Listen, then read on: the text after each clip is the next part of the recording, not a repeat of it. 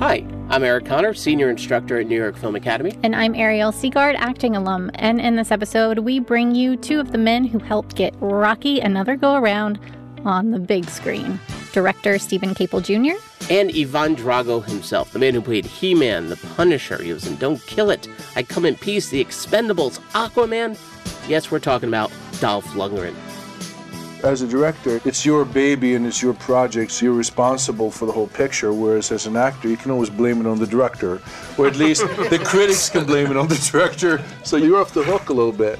You might remember him from a previous episode of The Backlot. And at the time, we were the first ones to find out that he was going to be in Creed 2 as Ivan Drago. Well, I can tell you now anyway, because it's probably going to be public. But anyway, Stallone contacted me and asked me, what do you think? What about playing Ivan Drago again, So I don't know if it'll happen, but if it does, we heard it here first. So when you grow up 25 miles from Philadelphia like I did, Rocky is more than just a movie. It's like a religion. It's like if you don't know Rocky, you can't really talk to anyone on the playground. If you haven't run up the art steps, then what are you doing? For 40 years, every opening weekend, I'm there. But some of us haven't grown up with it. Some of us weren't there from the start, like you and Dolph Lundgren. my old friend.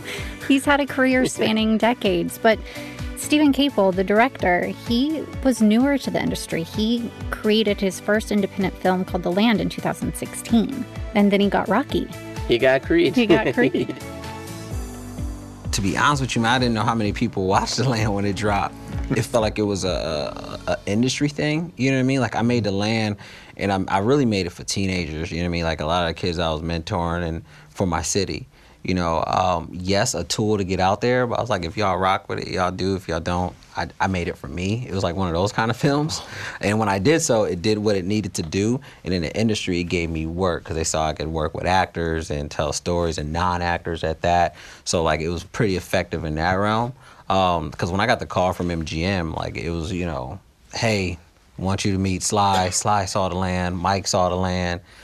Come and check it out, So that's kind of like how it helped so far as like showcasing my work and talent. Mm-hmm. But before that, it was a lot of short films. I did like plenty of shorts that kind of got me to notoriety. I got my agent and manager off of a short film, not necessarily my first feature. They helped me get my first feature off the ground, which was a long process, 2 years. But, it's 2 years of not paying someone or a team and they're just sending you to meetings and you're hearing a lot of no's. But I got them off of a short film called A Different Tree that ended up like selling to HBO and gave me my first ticket, and then the first feature came out and then everything moved really fast after that.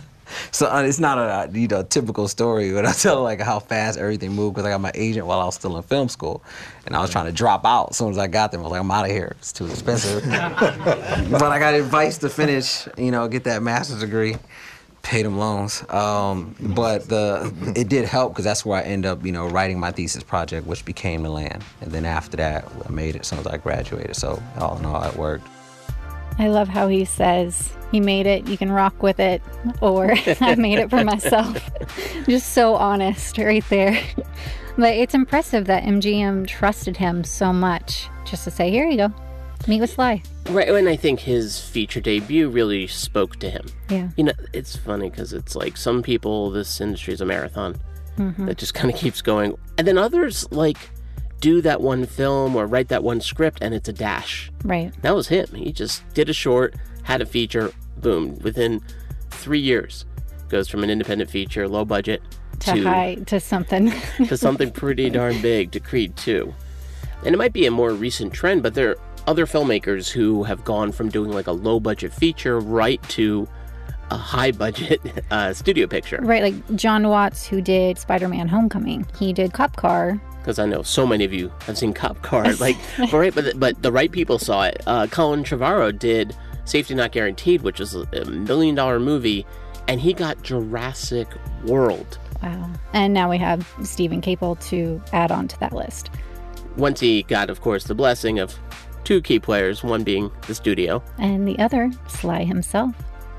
To bring me on, that was the worry. It was just like, how do I now make it my own, and that wasn't until meeting with Sly, You know, it's like the studio tell you one thing. They're like, yeah, we want you to speak to the generation. I'm like, yeah, but where's Sly at? Like, I want to talk to, where's Sly? What does he think about all this? And Mike, you know what I mean? Because Mike is not working without Ryan Coogler, who he's worked on his last few pictures with, you know? So it's like, I want to see where they're at, you know, where their headspace is. And they both are on the same page, which is, we need someone from the outside coming in who has a perspective on this and who is, I guess, a fan, but also can appreciate the characters and transition, I guess, into something like a bigger studio film while adding that, like, freshness, I guess, to the project. And Sly was, yeah, he was open about it from the jump. You know, I think it was, you know, we were in his house, we geeked out, watched a few clips from, like, Rocky IV.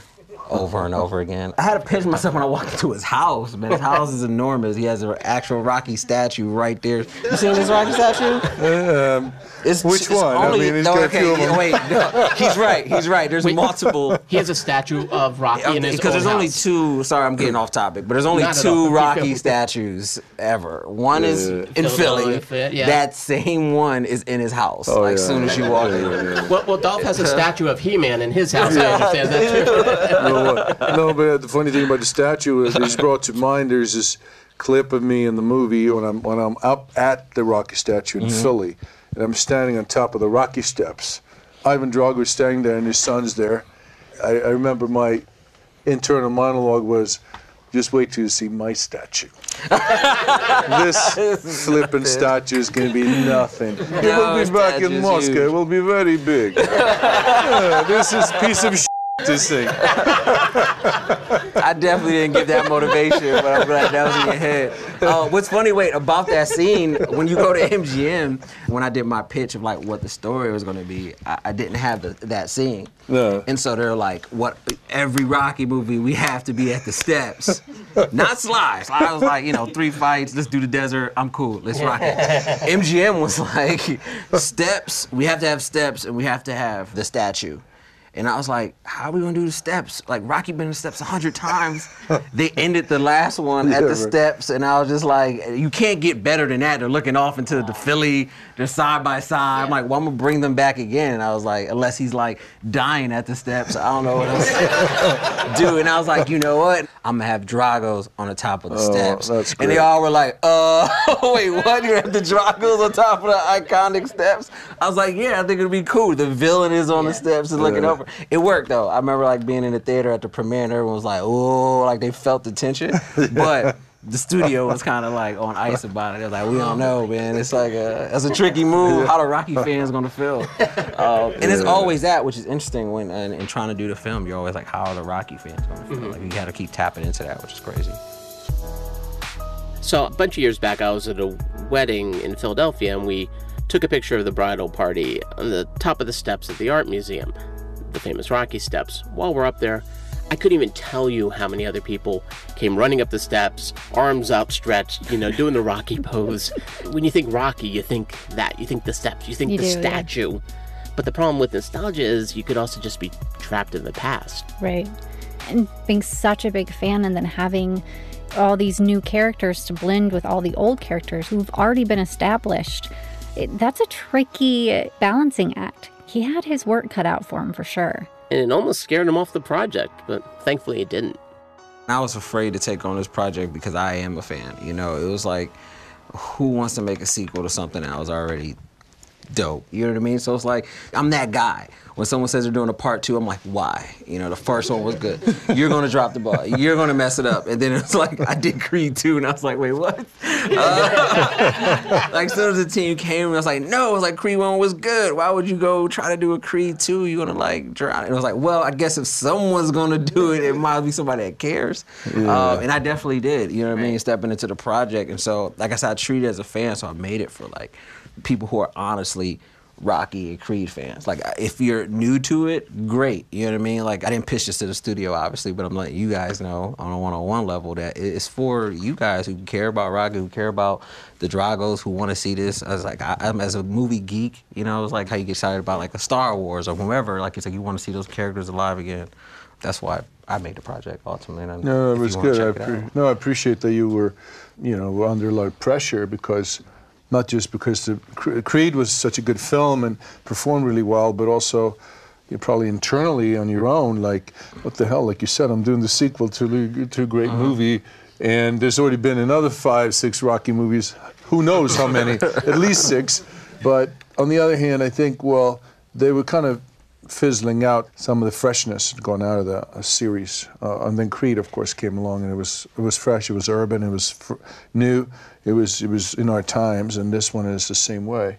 So I think this one just solidified the fact that there's a chance there'll be a few more of these, and they will all be for the new generation, for you guys.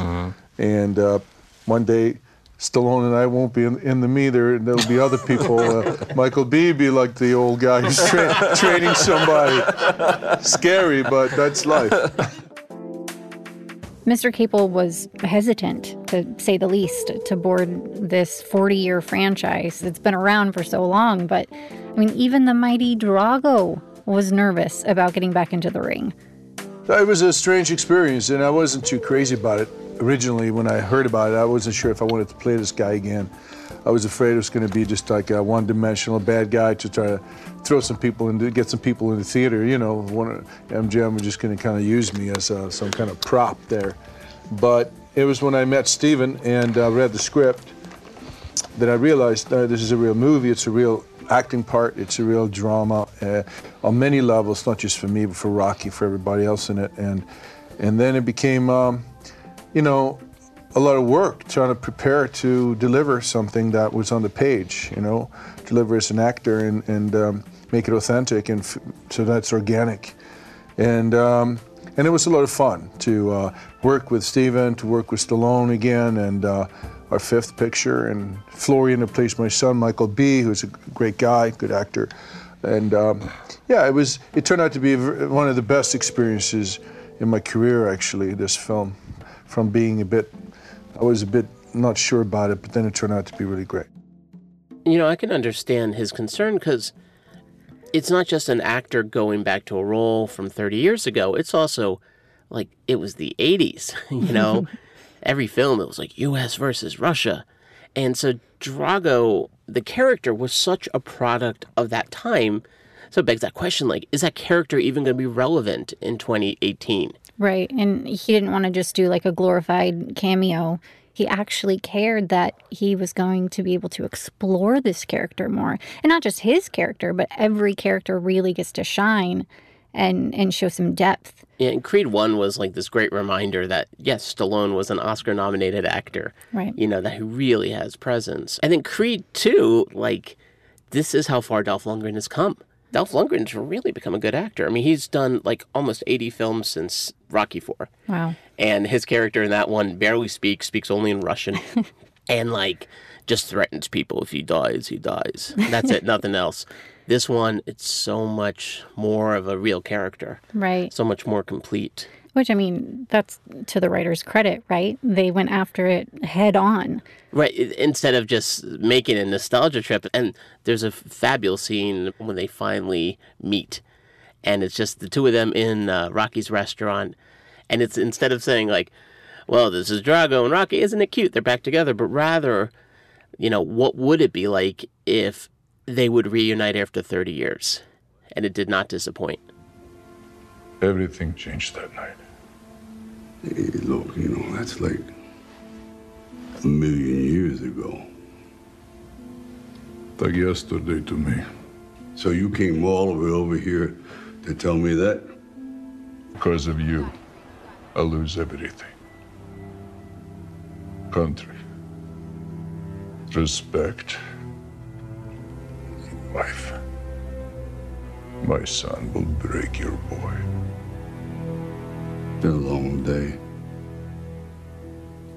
I think we're done here. It really showed how Dolph's acting work has deepened through the years, huh? Yeah, and the writing of the character deepened with it. It was like they needed all of Dolph, you know, and all of this sort of 30-plus years of experience he's now had to really make that scene fly. The scene was my favorite scene when I read the script, and obviously this guy wrote the script, so why don't you ask him?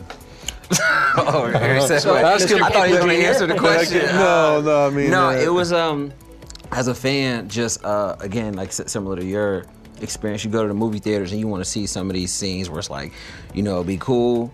Drago and Rocky like actually hashing out like what's been going on for the past 30 years. So when I got the script, Sly had written the first draft of the script, and when I got it, that scene wasn't in there, and I was like, Sly, man, you guys need to have like a conversation. Like, and then first of all, he didn't speak in Rocky 4, so you have 2 lines. Yeah.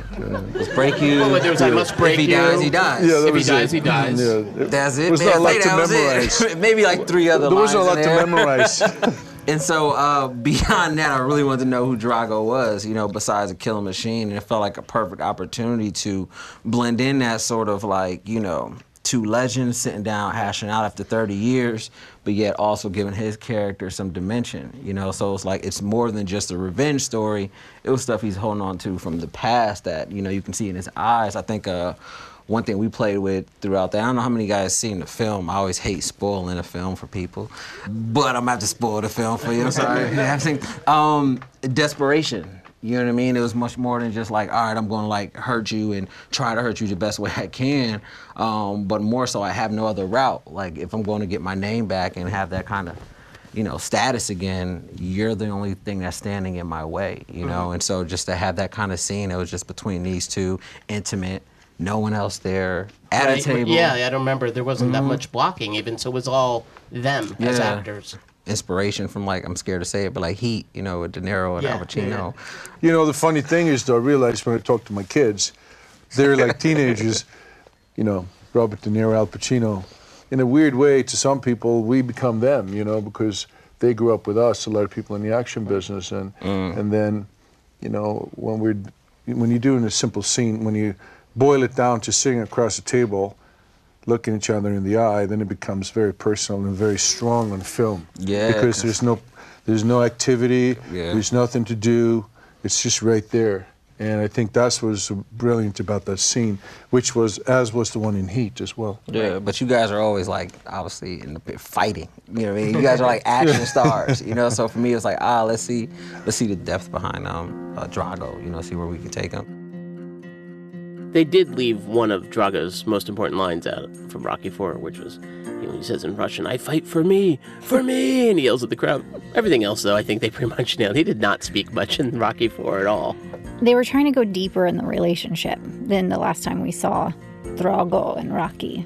That conversation in the restaurant is exactly what the audience needed to fully understand after 30 years. And it's one of those things that when the acting works, as a director, stay out of the way.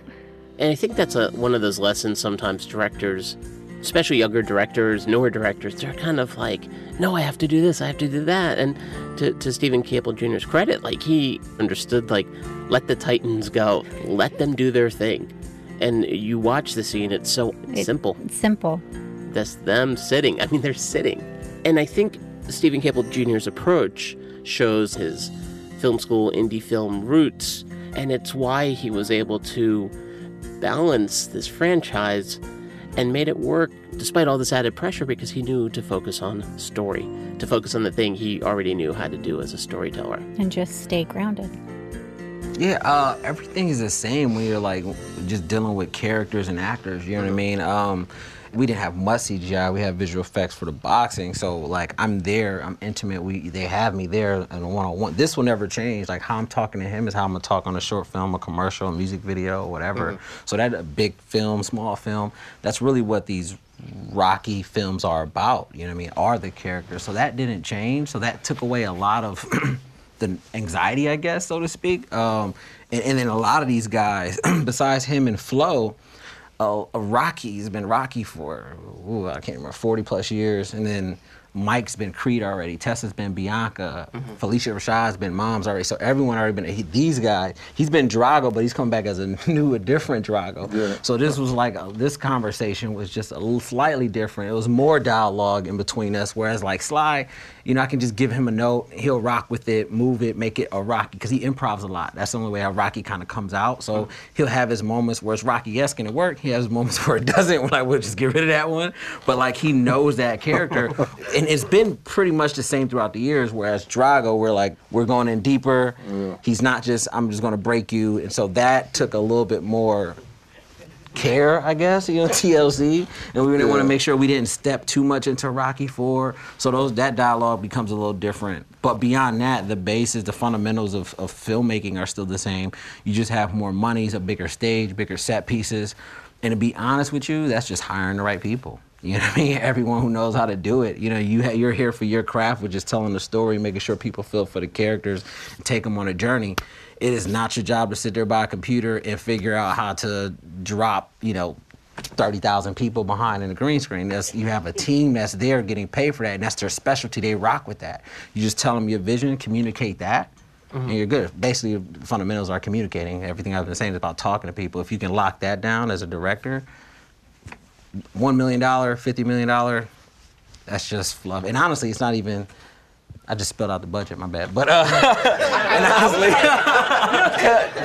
take two. No, but no matter what size of the project, it's still the same. You know what I mean? I think it's just, again, you're not even looking at that when you're on set sometimes. And most of that goes away anyways. You're talking about anything from taxes, paying the crew and all that. So you're not really working with that amount of money. Dolph was like, you cost so much money. Creed 3. He cost us so much money. Yeah, you're not really working with that. You still feel like there's never going to be enough time. There's never going to be enough money. So you still feel like you're in that same place you were before, I guess. I've heard that even, Steven Spielberg basically, gets a green light on anything he wants to do and has all the money and time. Yet, even Spielberg probably would like another dollar, another day. That's common for all directors, no matter how big a project is. You do want more, but you make do with what you have. And Steven Caple wasn't the only one doing, indie films and then going to such a big blockbuster. I mean, Dolph Lundgren, he was, in the 80s, 90s, he was doing bigger films, but most recently he's been doing a lot of independent films. Yeah, this winter was like the big comeback of Dolph Lundgren, I mean, he has some great indie films like Don't Kill It.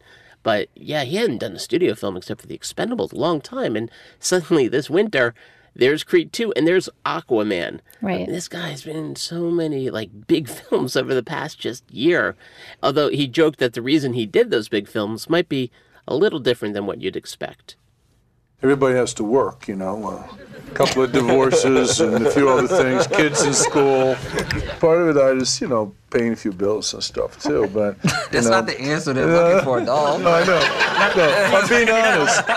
I'm being honest. But like Steven said, a small movie like Don't Kill It, for instance, there was an interesting little picture I did. Mike Mendes is this horror movie director, really talented guy, and I play a character who talks all the time, like the whole movie, so all I do is run my mouth all the time, which is obviously different than I do in some of these big movies. So, that was an opportunity for me to have fun with something that would be quite difficult to do in a big studio picture.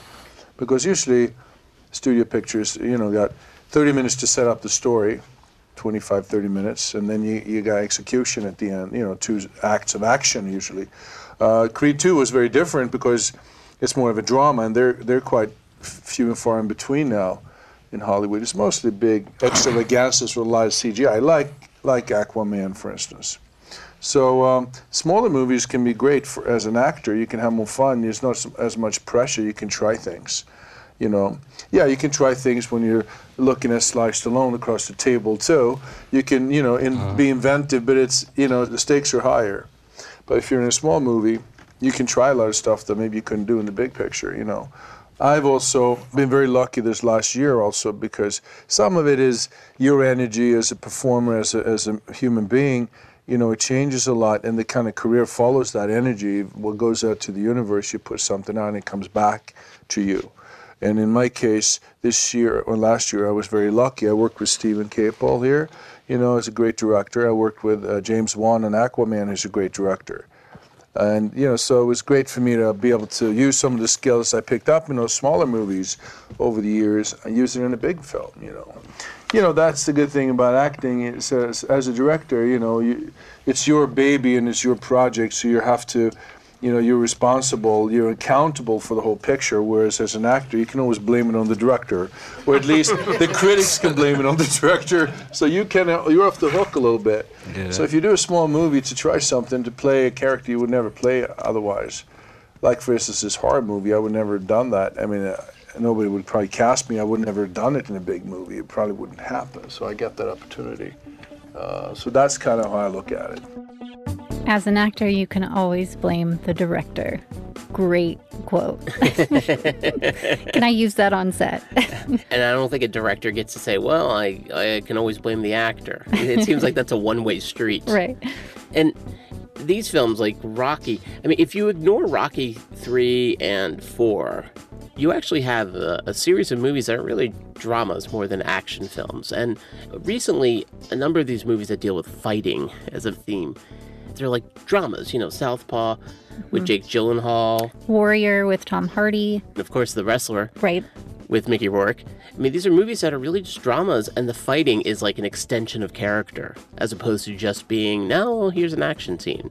But rather, no, here's a character who needs to express something. And punch somebody. And punch someone. I'll give a little bit to Steven too, but I think that I hope that guys like him will direct more of these movies, because then, you know, boxing and, well, say MMA as well, it's a great way to put action into a film without running around with guns shooting people. That's why I love the Rocky movies. There are no guns. There's no gunplay. There are no explosions. It's about real people, and it's about fighting. So there's some nobility to the whole thing. And I think that's why those movies will always be up there, and they always last. And you can get an Academy Award working in a boxing movie. And it's very hard to get that, you know, to do an action movie. But you know, you get the box office, so you can get the performances in there too. And I think that's why they're unique. I mean, what do you think? No, I think it's tough, man. Because the movie Warrior is like one of my favorite movies in general. Warrior, yeah, it's crazy good if you haven't seen it. Not even just the fighting, just the characters, and that's what all this stuff is about when you're telling like a boxing or a fighting film, is that story outside the ring or the octagon, right? So I think it's kind of tough because now you have to find new angles to tell the story, you know, which would be interesting when we go to Creed 3, Creed 4, you know. I have an idea which I feel like hasn't been touched ever, so I think that's a dope way. I won't say it right now. But beyond that one idea, I don't know how many other ways you can tell like a full-on boxing film.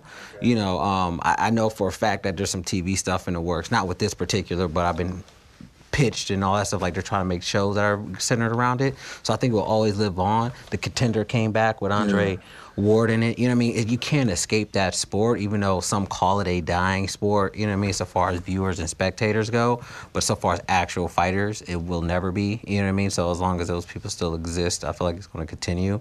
But it's all about right now. I think if it's going to be selling on this level, I don't know how many more Rocky I don't think there's ever been anything this long in general so far as a Rocky franchise that's based off of this fighting thing. Karate Kid, maybe, in a sense. I'm just thinking about fighting, you know what I mean, in general, like what has that longevity that lasts this long, you know, that doesn't deal with like cars or dinosaurs or aliens, you know what I mean? It's just like straight up just two people, hand-to-hand combat, that's it, you know what I mean? And also the same people, because like in the Bond movies, as soon as Bond, the actor gets a little too old, they pick a new guy. They pick a new James Bond. But here they're all like, you know, Ivan Drago's still Ivan Drago. It's crazy. So we're up to Rocky number 8. And I mean, I don't know about you, I'm in the mood for like another 10. I think they could pull it off. We've had a lot of boxing movies. There's a lot of boxing movies. Great ones. Yeah, Raging Bull. $1 Million Baby. The Fighter. Cinderella Man.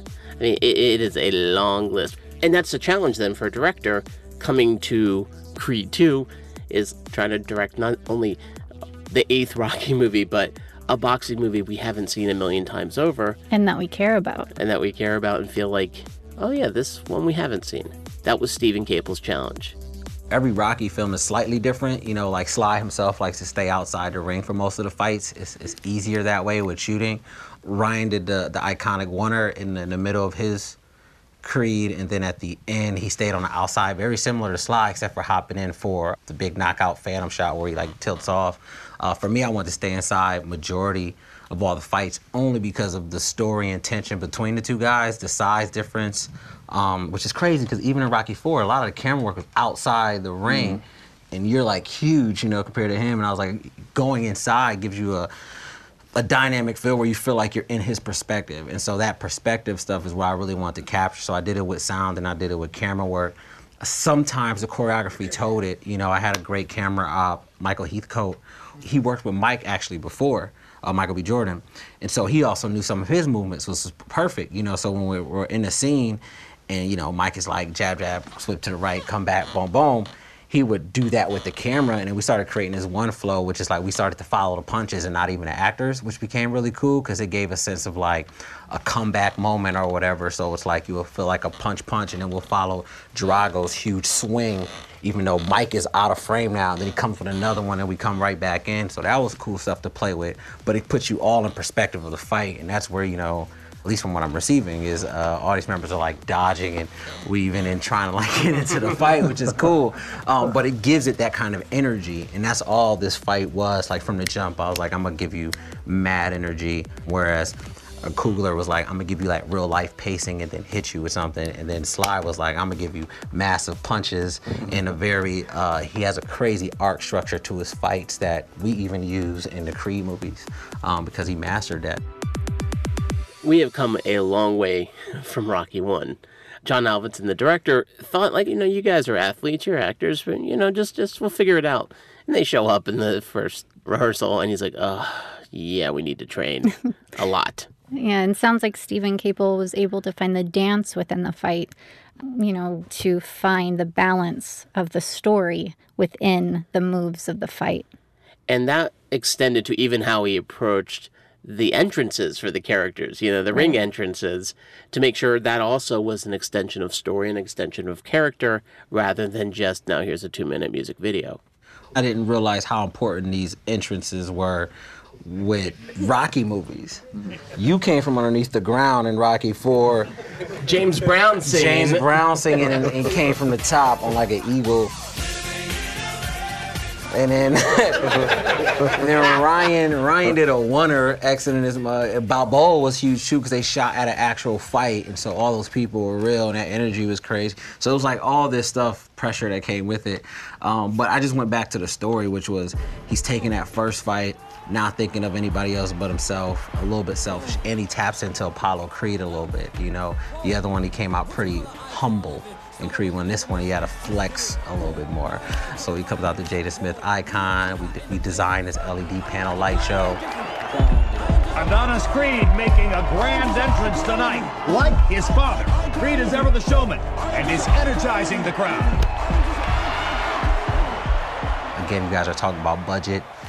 That one we had to scale down. I was like, how the hell do I impress people with a smaller, how I'm gonna, because all the fireworks went to his entrance and then left the last one. So all the money kind of went there. So I was trying to figure out how to do Creeds in a really cool way. And it became like LED lights. That's cheap, and that became a theme, like the lights. And so it kind of started from there. And then second match, I'm like, all right, he actually has to come out different. 2 ways is he comes out with nobody, bare-chested, no music, kind of Tyson style, but Drago had did that in the previous fight.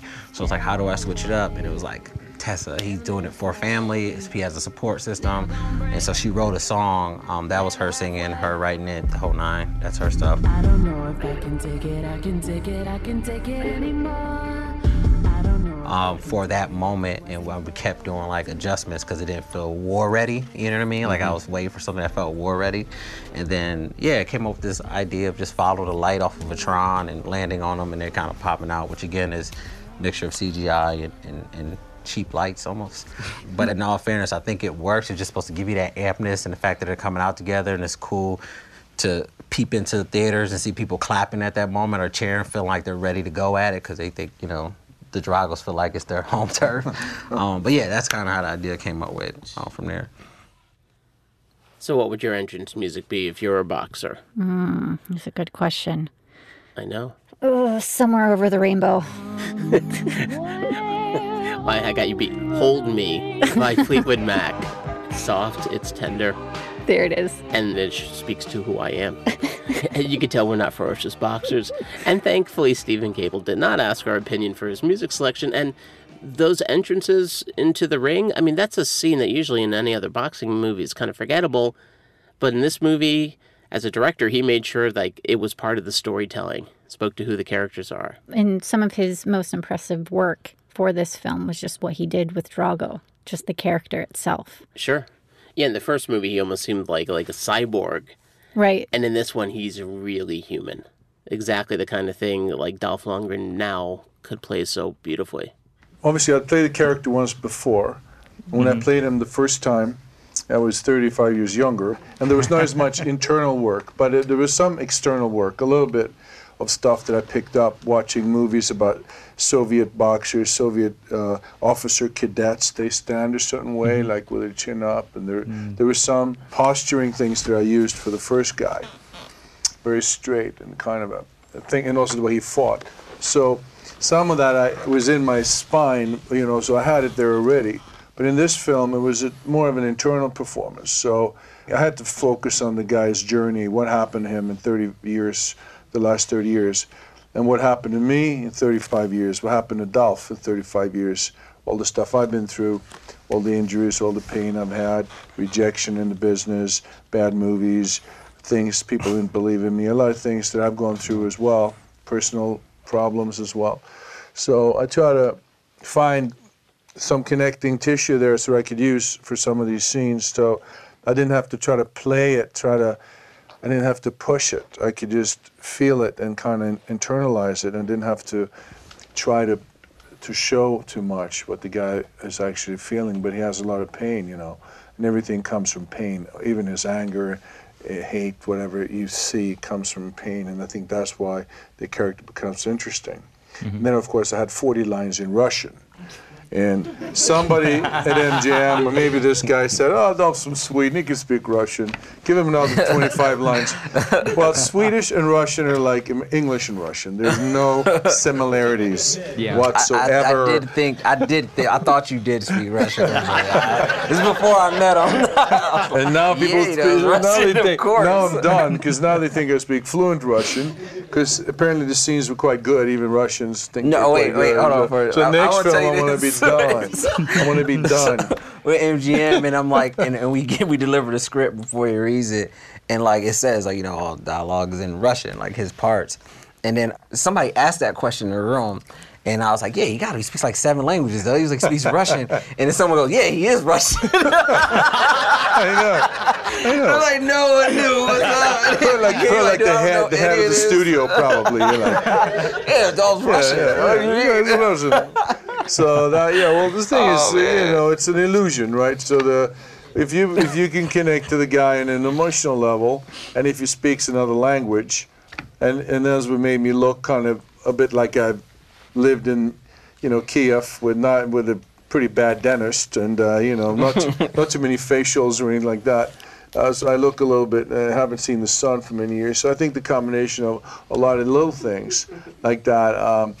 That's the magic of cinema. It adds to the illusion that you really believe the guy, you know, is Russian. And even for me, you know, when I watch the movie, it has an impact, and it's pretty strong. It works. As you can see, the character has come a long way in 30-some-odd years, from I must break you to this complicated, very sad, lonely father that we see Drago has become in Creed 2, and one that is a good reflection, you know, of the times we're in now versus what life was like in the 80s. Yeah, and Hollywood's come a long way, too.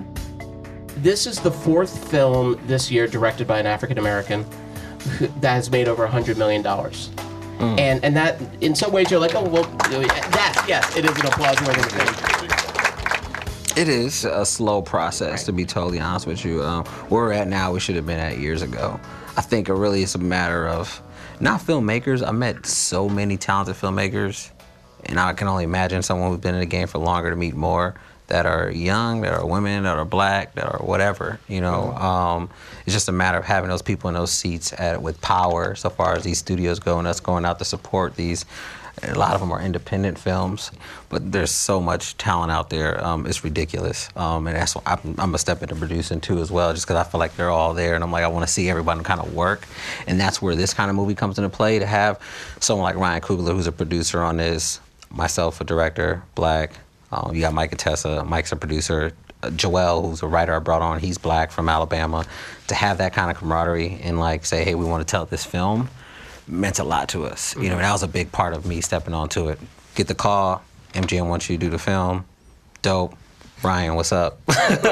You know, like, what's going on? Like, are you involved? What's all the details? Because you want to make sure that there's a movement going on. You know what I mean? If no one's aware, there's a strong movement between women and just diverse storytelling. You know, I hate the word diverse, but it's diverse storytelling, and it's powerful. But it's great to have these moments where we can showcase, like, it doesn't matter what gender, what sex, who you with, or whatever. You know what I mean? Like, it's just legit.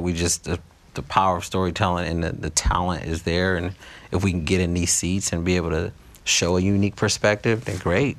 But it's cool being the fourth this year, I guess. It's also like, damn, that's it. You know what I mean? There's only 4. And how many Fast and Furious were there? How many James Bond movies were there? How many 4? It's a problem. Yeah, we talking about one women director, like, you know, Wonder Woman. That's it. Really? That's it. Yeah. So yes, it is progressing, but at the same time, I think it's a time to reflect and look at these numbers and be like, yes, this is cool, but yeah, we have a lot of growth to do, or growing to do. It's all about, like, again, like myself being at USC, there is this sense of, like, not even just like the true relationships weren't my professors, it was everyone around me. My editor, she's a woman. Dope. She did all my short films. She did my features. She did Creed 2. Took her with me. You know what I mean? Like, my assistant, who turned producer on Creed, Mexican dude from East LA, his family straight from Mexico, took him with me. You know what I mean? Like, we came up together, and these are people who believed in me. These are people who produced my short films, my music videos, who I just connect with. You know what I mean? It's your village. Yeah, you know what I mean? And it looks like the world that we see today. So it's like, for me, it's no problem to fight for them when I'm in a room with a studio, because I know they're talented. And you will deal with racism or sexism or whatever it is when you're in these rooms, straight up, but keep prevailing. You know what I mean? Like, these moments right now where I can sit in front of you talking about numbers like 100 mil, those are the wins. You know what I mean? So keep pushing through. Definitely look at your neighbors to the left and right of you, and your ride or dies. If you're having trouble as an actor because of your accent, go find that community who's like, yo, who wants to tell, legit, like, stories, and make yourself the lead of your own movie. You know what I mean? Like, do it, because no one's going to believe in it until they see it sometimes. Unfortunately, that's how the world works. That's how the studio system works. So if you show them, like, this is a powerful short film or whatever it is, a feature independent where I'm the lead, I produced it, look what I'm able to do, my capabilities, make them put you in a movie. You know what I mean? Like, don't accept that no. And this is coming from a person that heard many no's. Like, I'm telling you, like, I've heard so many rejections. I'm sure you have too. So to be standing here in front of you guys with this dude, with this movie under my belt, it's a huge blessing. But at the end of the day, those names behind that credit, Creed 2, mean way more to me than anything else. Like I said, and that's me working with Ryan, Mike, and these guys, and having that, being like, look what we did. Because I was curious of why Spike and John Singleton didn't produce each other's stuff. I was curious of, like, where was that at? You know what I mean? And I think this is that time. It's always good to end on such a positive note. And man, he deserves those applause. Oh yes, he does. You know, it's funny. The original Rocky, it's hard to remember this, was like this independent film. Like, Stallone wrote from his heart. He connected with that character. Heck, he put his own dog into that film. It was so personal. And I feel like that is what they've been able to put back into this storytelling with Creeds 1 and 2. That's what Steven Caple Jr. and Dolph Lundgren did together. They made this thing both big and small.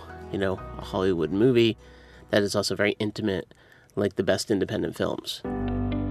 We want to thank Steven Caple Jr. and Dolph Lundgren for speaking with all of our students. And thanks to all of you for listening. He's Eric Connor. That's Ariel Seagard. And this episode was based on the Q&A that I got to moderate. Humongous thanks, though, to Chris Devane, who set this entire thing up and brought them to our school. To watch the full interview or to see our other Q&As, check out our YouTube channel at youtube.com/New York Film Academy.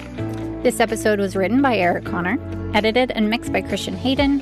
Our creative director is David Andrew Nelson, who also produced this episode with Christian Hayden and Eric Connor. Executive produced by Jean Sherlock and Dan Mackler. A special thanks to our events department, Saja Johnson, and the staff and crew who made this possible. To learn more about our programs, check us out at nyfa.edu. Be sure to subscribe on Apple Podcast or, wherever you listen. See you next time.